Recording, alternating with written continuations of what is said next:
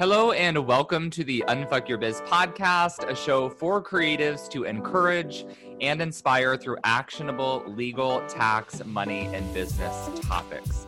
I'm Braden Drake, an author, lawyer, tax pro, and educator. If you are ready to get your legal and tax shit legit, you are in the right place. But before we fully dive in, here is a quick word from my sponsors. Oh, hey there. Quick question for you before we dive into the episode. Do you know if your hiring practices are compliant under your state's laws? This is something that I've been talking about on the podcast for the past couple of weeks, and it's something that I'm going to be talking to some of my students about in the next couple of weeks. I've just created a new course called Unfuck Your Hiring, which is going to be a mini course to help you determine what the contractor laws are in your state and how you can properly onboard contractors and subcontractors into your business.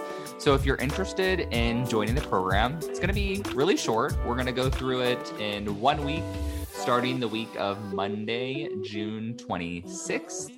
It is $100. There's 3 little modules of course recordings.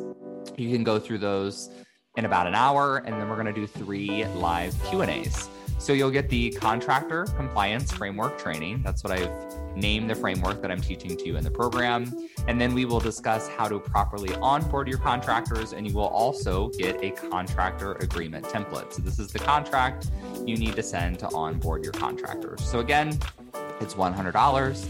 It's going to be really, really fun. We already have about 5 people signed up. I imagine we'll get, a few more. Hopefully you are one of those people. And if you are interested in learning more, you can check it out in the show notes. So hop on over, sign up, and I will see you in class. Well, hello there and welcome back to the podcast. As always, this is your host, Braden. And on today's episode, we are continuing with the second episode in our contract series. So what we've kind of been doing, or what I decided to start doing a couple months ago, is to do the podcast in series now. So we did a hiring series for most of the month of June. We're going to be doing this contract series really for the whole month of July. I think we're going to move to taxes next, but let me know what you want to learn about. And to get that started, last week, I interviewed my friend Knight all about her contract process. So if you haven't listened to that episode, I think that really teed up this conversation really well. We talked a lot about scope creep and scope of services and payment. And that's what I'm going to be diving into in more detail on this episode and in next week's episode. From there, we'll get into some other contract tips and stuff as well. Okay. So the reason why I wanted to start with scope of services is because, in my opinion, this is probably one of the 2 most important parts of the contract, right? Like typically we enter a contract because we're going to be either selling something to someone or we're going to be providing them a service, and in exchange, they're going to pay us. So the contract needs to define what it is we're giving to that person and what that person is giving to us. Like most likely, if you were going to write a handwritten contract on a napkin, there are actually examples of this in my law school textbook, which I cracked open just for fun to prepare for these podcast episodes. Or if you were going to type something up on a simple 1-pager and you knew nothing about contract law or you didn't have a template, what you would probably write is just the name of the parties and scope of services and payment terms. You might not call it that, but you would say, this contract is between Braden and Michelle, and Braden agrees to provide this service. Braden agrees to sell his house. In exchange, Michelle will pay Braden this amount of money, right? Certain contracts are required to be a little bit more sophisticated like that, like purchases of a home, but you get the picture. So this is where I want to start. And believe it or not, a lot of people get these provisions wrong because there's a lot at stake here, right? I think most of us can agree that scope creep is a very real thing for pretty much every business owner, particularly those in service-based businesses. And what I mean when I say scope creep is when you tell a client or a client agrees that you'll do one thing, and then the client asks you to do another thing, or you decide, well, I can't really do this thing without also doing this other thing. And now before you know it, you're providing more services than what A, the contract originally considered, and B, more than what you're being compensated for. We don't want that, right? You want to get paid for everything that you're providing to the client. So this is why the scope needs to be super, super clear in your contract. Also consider if you have multiple packages or offerings, in which case you need to be very careful that you're limiting scope. So for example, if you provide, like I'll use Danite as an example, since I interviewed Danite on the podcast last week. If Danite offers like a bronze, the Olympics are coming up. So we'll say like a bronze, silver, and gold package. Don't know that I recommend those names, but you get the picture, right? So you would expect the bronze package to be the lowest in cost with the least amount of services, the gold package to be the highest in cost. What Danite would want to do is she would probably want to have 3 different contract templates. Each of those templates would outline those services. You start with a template and then you tweak it as needed for each client. And what you really want to make sure that you don't do is end up providing some of those things in the silver package if someone only pays for the bronze package, right? You get started and they might say, oh, well, I really need you to do this additional page for my website, or can we also do this page? And you might say, well, that's in the higher package that you didn't pay for. Well, what happens in that circumstance? A few different things that you can do. What I want to do on this podcast is I'm going to share an example with you. So I reached out to my friend Jody. Jody was my book coach when I wrote my book. If you don't have a copy of the book yet, go grab you one. But Jody is also a member of my business mastermind that Danite is also in. So the 3 of us get to hang out every month. Super, super fun, virtually on Zoom. But I remembered when I read Jody's contract when I hired her to help me with my book. And I remember thinking that it was very, very clear. And I told her at the time, I want to use your contract as an example on my podcast sometime. So that time is now. I'm going to read you Jody's scope of services portions of her contract. So this contract says Jody Brandon editorial, client name, Braden Drake, that's me, project title, Unfuck Your Biz, that's the name of our book, and the scope of work. Super, super simple. This is what her scope of work says. This package includes line editing text to correct spelling, punctuation, grammar, and usage. God knows I needed help with that, right? That's what I hired her for. Stylistic editing for clarity, flow, cohesiveness, tone, and readability. Consistent styling of elements such as numbers, capitalization, and hyphenation. Title suggestions for subheadings and chapters. This package does not include manuscript formatting or fact checking. So this is super helpful, right? Jody's not an attorney. Jody's not a tax professional. She's telling me, hey, I'm not going to read this and fact check it for you. I'm not going to read it and make sure that all of the math that you've done is correct, or that all of the citations that you've provided are to the correct IRS resources, like sources. No, she's editing it to make sure that it has proper grammar, that it's clear to the reader, that it's consistent in its styling, and that it has good titles, right? So I know what the general scope of work is. And then usually I would encourage you to have more of a scope of work to go into the detailed process. But Jody does that in a separate paragraph, which I think is great. She has a paragraph called editorial process. And Jody writes, this package includes 2 editing passes and 1 final proofread after the book has been formatted as follows. So I know that Jody's going to be reading this at least 3 times. Jody will edit the manuscript using track changes in Microsoft Word or suggesting in Google Docs, and return it with comments/queries to client. Client will review the manuscript, accept or reject Jody's changes, answer comments and queries, and return the manuscript to Jody for a second pass edit. Jody will again edit the manuscript. I don't know why I keep mispronouncing that word, using track changes, and return it with comments and queries to client. So it's a little bit redundant, right? But that's actually good, because the main thing with contracts is you want to be clear. So I know that when we're doing like writing in college, we're writing a paper, maybe we're writing a blog post, we want to prevent our writing from being boring, right? So we're not going to say literally the same thing in 2 sentences. Contract drafting is different though, right? This isn't creative writing. Like we don't need to be concerned about whether it's captivating or a joy to read. It just needs to be clear.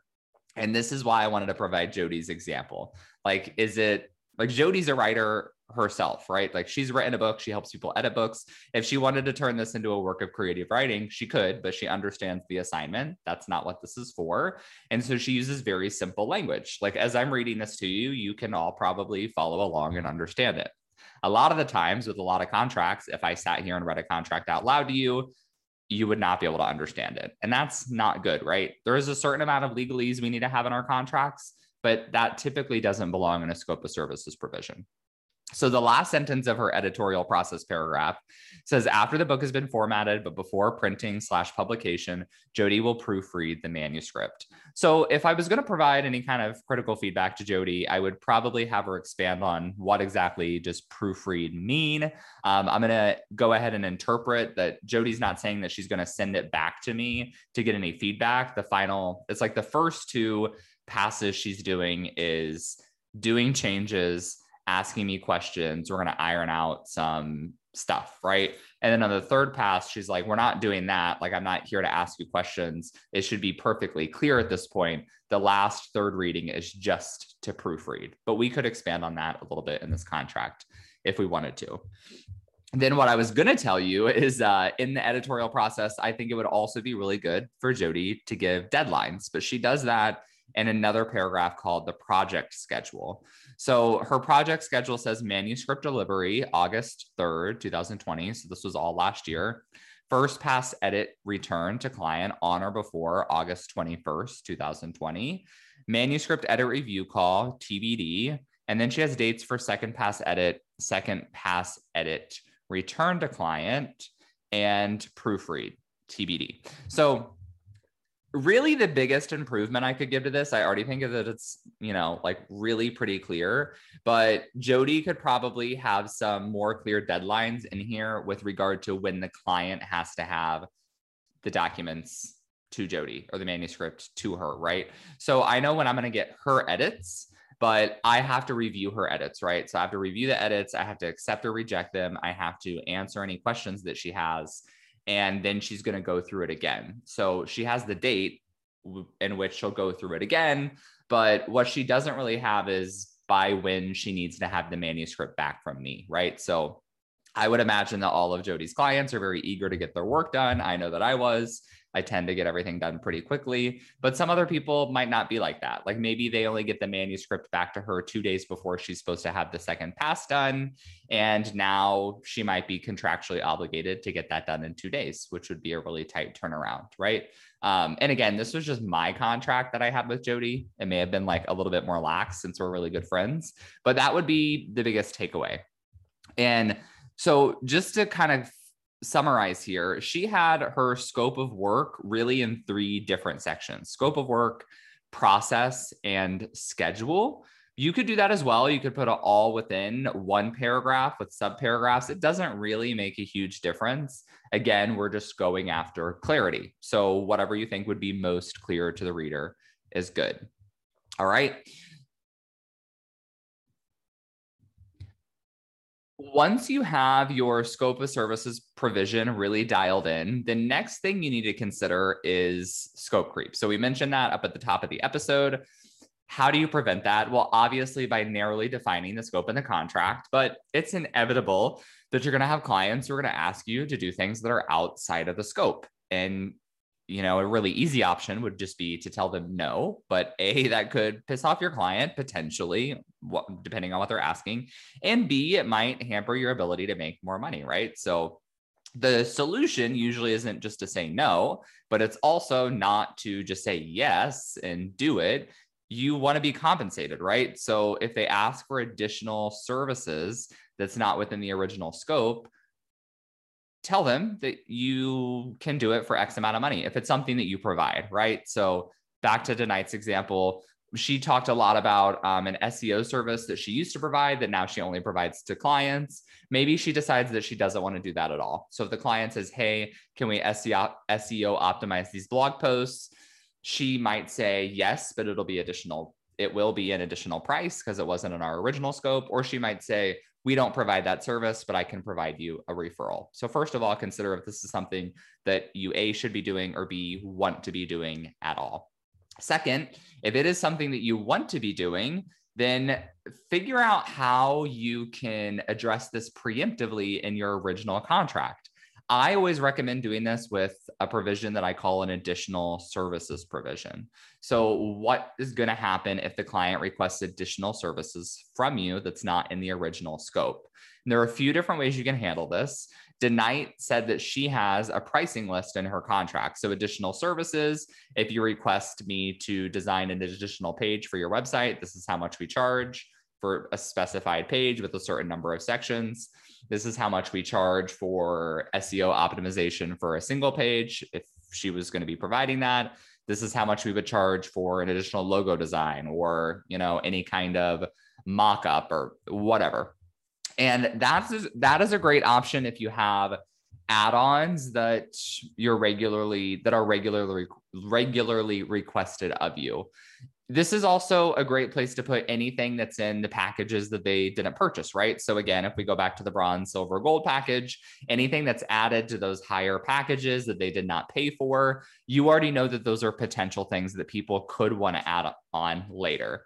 And sometimes I know people get frustrated when their clients request additional services because they're like, oh my God, I thought I just had this wrapped up. But I always feel like that's one of the best compliments, right? Because you got started, you're trying to, you're probably trying to sell your client on the biggest package. And they're like, I don't think I can fully commit to it. It's a lot of money, right? But then they get started, and from their perspective, they're like, oh my God, this is amazing. I love the work this person is doing. Like, I probably should have just fully invested from the outset, right? Like some of those things I really wanted. So typically, I find when someone is asking for additional services, you should really take it as a compliment because it means they're loving what you're doing and they want more stuff, right? That's not always the case. Sometimes we have the pain in the ass client who just doesn't think that you're doing enough. That's kind of a different scenario, right? But if you have a client who wants more because they're loving your work, then maybe you go ahead and have a pricing list for all the other stuff that you know that you could be doing for them. Anything else that could be less predictable, there are two ways you can handle it. You could say that prices are determined upon request, and that can also be your blanket provision, right? If you don't want to have a pricing list. This is something I've done for many clients. You just say, if client requests anything that's outside of the scope of services under this contract, then client may request that service. Contractor, company, designer, whatever your defined term is, will provide a quote for that request, at which point the parties can determine if they want to enter into an addendum to this contract or enter into a new contract, right? So that's your very, very blanket general provision. The other option is to have a provision that specifies that anything that they request that's beyond the scope will be charged at, a certain hourly rate. So $70 an hour, $80 an hour, whatever. A few different ways you can do it. You can also use all three of those in a mixture, depending on what they're asking for. And that could be a good way to go about it. One of the additional services I gave as an example in the last podcast was Instagram icons. So this came to my mind because I was just thinking the other day, I think that I want to change the little icons that you use for Instagram story highlights. And I normally get those from Canva, but I'm also very particular about my brand. And if I did a rebrand, that's probably something that I would request for them to do, right? For most experienced designers, they could probably knock those out pretty quickly. But if it's something that I would be liable to forget to mention when we're doing our client onboarding. So if I mention it later, I would expect them to charge me accordingly. I would also expect that would only take them an hour or two. And depending on their hourly rate, like I probably would not pay more than $100, maybe like $150 for it. So if they said it's going to cost you $300, I would probably just say no, thank you. Right. And that's okay. That's how business works, right? Okay, so that's all I have to say about scope of services. I hope this was helpful. I hope it also encouraged you to revisit your scope of services provisions and your additional services provisions to make sure that they're up to speed, easy to read, and ready to be sent out to clients. On next week's podcast episode, we're going to dig a little bit more into pricing, so that will be fun. Before I wrap this up all the way, I do want to let you know I have some special offers happening this month just for contracts. If you're on my email list, you should have already gotten an email or two about it. But what I'm doing is I'm running a special live round of my program, Unfuck Your Contracts, What that is, it's kind of a course, but it's really just a contract template bank. So I have a whole bank of contract templates. I show you how to pull them together and customize them to update your own contract or to create a new contract from scratch. And there's all sorts of other templates in there as well. And what we'll be doing is starting the first week of August, we will be running a live round of Unfuck Your Contracts. I'm only opening this up to 10 people because I want to make sure that there's like plenty of time for me to work with everyone. So I'm assuming by the time this podcast releases, there will still be spots open for that, but go check it out. This link should be unfuckyourcontracts.com, but we'll put it in the show notes. And then also, if you're like, Braden, I don't want to deal with that, I just want your help with my contract, I'm also taking 5 one-on-one contract drafting clients this month as well. So just this month, I'm going to be doing a few individual contract drafting projects. So message me if you're interested in that. You can DM me on Instagram or shoot me an email, post in my Facebook group. Either way, we can get in touch. And that's all for this episode. So I'll be back in your podcast app for the next one. Have a good one. Hey there. Before you go, I wanted to give a quick thanks. Thanks so much for tuning into the show. If you loved it, I would love for you to take a screenshot of the episode or snap a quick selfie while you are listening. Share it on social and give me a tag. It'll help other kick-ass entrepreneurs like yourself find the show. That's it for today. I'll be back soon with a new episode. Meanwhile, let's roll up our sleeves and unfuck that biz.